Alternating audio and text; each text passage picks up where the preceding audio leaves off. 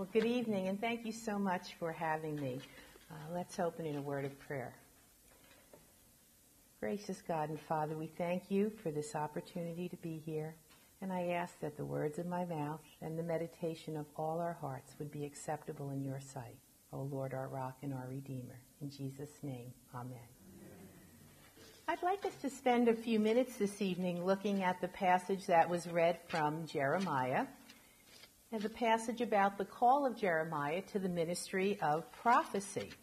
Now, we didn't read the first 3 verses of the chapter, and those 3 verses set the context for us. The time is the end of the 7th century BC, the beginning of the 6th, and Jeremiah is ministering for 40-some years, and he's called during a very tumultuous time. In the ancient Near East, the power of Assyria is waning, and Babylon is coming to the ascendancy. And the king of Judah at this time, a king by the name of Josiah, is taking advantage of all the tumultuous chaos and instituting religious reforms. And it's into this situation that Jeremiah gets his call. Now, he was born into a priestly family, and the Lord calls him to be a prophet. And the word comes to him, and the Lord assures him that he has formed him in the womb, and that before that he knew him. And the Hebrew word there that's used for knew is the same verb used to express marital intimacy. So it's expressing this great intimacy that the Lord has with Jeremiah. And he says that before he was even born, he set him apart and appointed him as a prophet to the nations. Now, Jeremiah has some misgivings about this call, and his response is one of dismay, and he gives 2 excuses. He says, I don't know how to speak, and I'm only a kid, okay? And the Lord doesn't deny either of those things. It's just that they're not the point. What's the point in arguing when God gives you a call? Because he's not bound by our weaknesses, okay? So he just reiterates to Jeremiah that he'll be with him and gives this ominous, I will rescue you. Well, I didn't know I needed deliverance is what Jeremiah is thinking. And then in this symbolic gesture to assure Jeremiah that the Lord will give him what he needs to say, he touches his lips and says, I will put my words in your mouth. And he appoints him to do 6 things: to uproot and tear down, to destroy and overthrow, and to build and to plant. So a 2-to-1 ratio there between judgment and restoration. And the rest of the book of Jeremiah, the longest in the Old Testament, chronicles the work and ministry of this prophet who many of us know as the weeping prophet. Now, Jeremiah's call, okay, it's, we want to ask ourselves, what does it have to do with us today? Well, it certainly follows a pattern of other people who were called by God in the Old Testament to do something special. You may remember Moses in Exodus 3. He's tending sheep and he sees this unburning bush, and the Lord calls him to this ministry of freeing the Israelites from the Egyptians.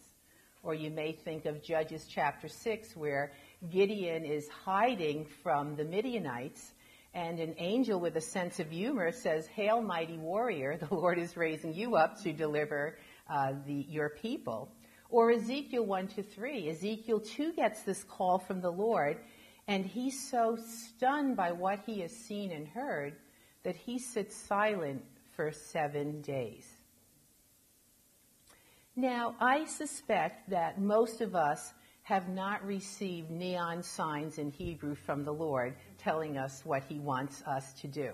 So what does the call of Jeremiah have to do for us? The New Testament certainly witnesses to the fact that as believers, we've been called. We've been chosen by God to do certain things. Listen to some of these passages. John 15:16. You did not choose me, but I chose you and appointed you to bear fruit that will last. And of course, the context there is Jesus' discussion about himself being the vine and us being the branches. Listen to 1 Peter 2:9. You are a chosen people, a royal priesthood, a holy nation, a people belonging to God, that you may declare the praises of him who called you out of darkness into his wonderful light. We're a chosen people.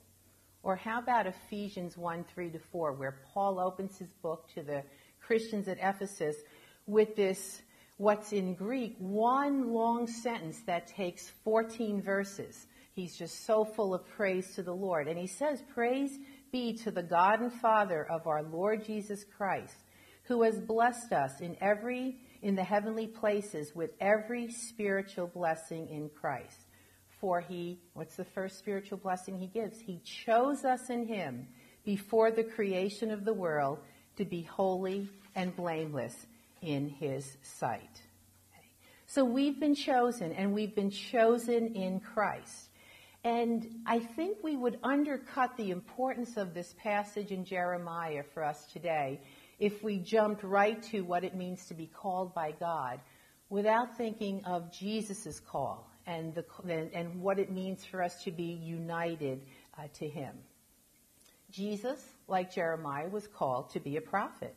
And like Jeremiah, he had a message of both judgment and restoration. What's the first thing he says when the Gospel of Mark opens? The kingdom of God has come. And it's a two-edged sword. It's judgments for those who refuse to accept him, and yet it's restoration for those who come and believe in him. It's interesting, in Matthew's Gospel, in chapter 16, when Jesus asks the disciples, who do men say that I am? And they answer, Jeremiah. Okay, so he had a very similar ministry to that of Jeremiah. But there's a rub. Okay, and the rub is that, yes, Jesus came and he proclaimed judgment.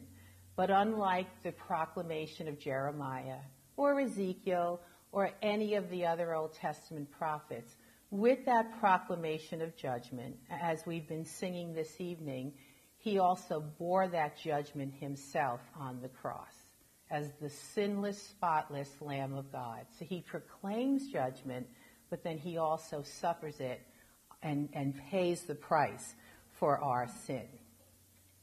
Remember in John chapter 2, after Jesus cleanses the temple, he says to the rulers, destroy this temple, and in 3 days I will raise it up. And they're indignant. It took how many years to build this? Well, after the resurrection, the disciples realized what he had been talking about. He had been talking about his body. Uprooted and torn from the cross, destroyed and overthrown in the grave. What Jeremiah had preached, the judgment to the nations, is what Jesus suffered on the cross. And now, through the Holy Spirit, the planting, and as you look in verse 10 of Jeremiah, the building and planting. The building and planting is taking place as Jesus had in himself a resurrection life and body, which he now gives to us by virtue of our union with him. So that today the Holy Spirit is plucking up and pulling down the sin in our lives, but he's also building in us, and he's also planting in us a desire for truth, a desire to live lives that are pleasing to the Lord. Grace has the last word. We today have a call. We've been chosen in Christ from before the foundations of the world. We've been chosen to be a holy people. We've been chosen to be a royal priesthood. And we've been chosen to spread that news of the grace of Jesus Christ. The judgment has been paid. Jesus has paid it all. All to him we owe. There's nothing in our hands that we can bring. Simply to his cross we cling. Now, that's a calling I want to follow. How about you? Let's pray.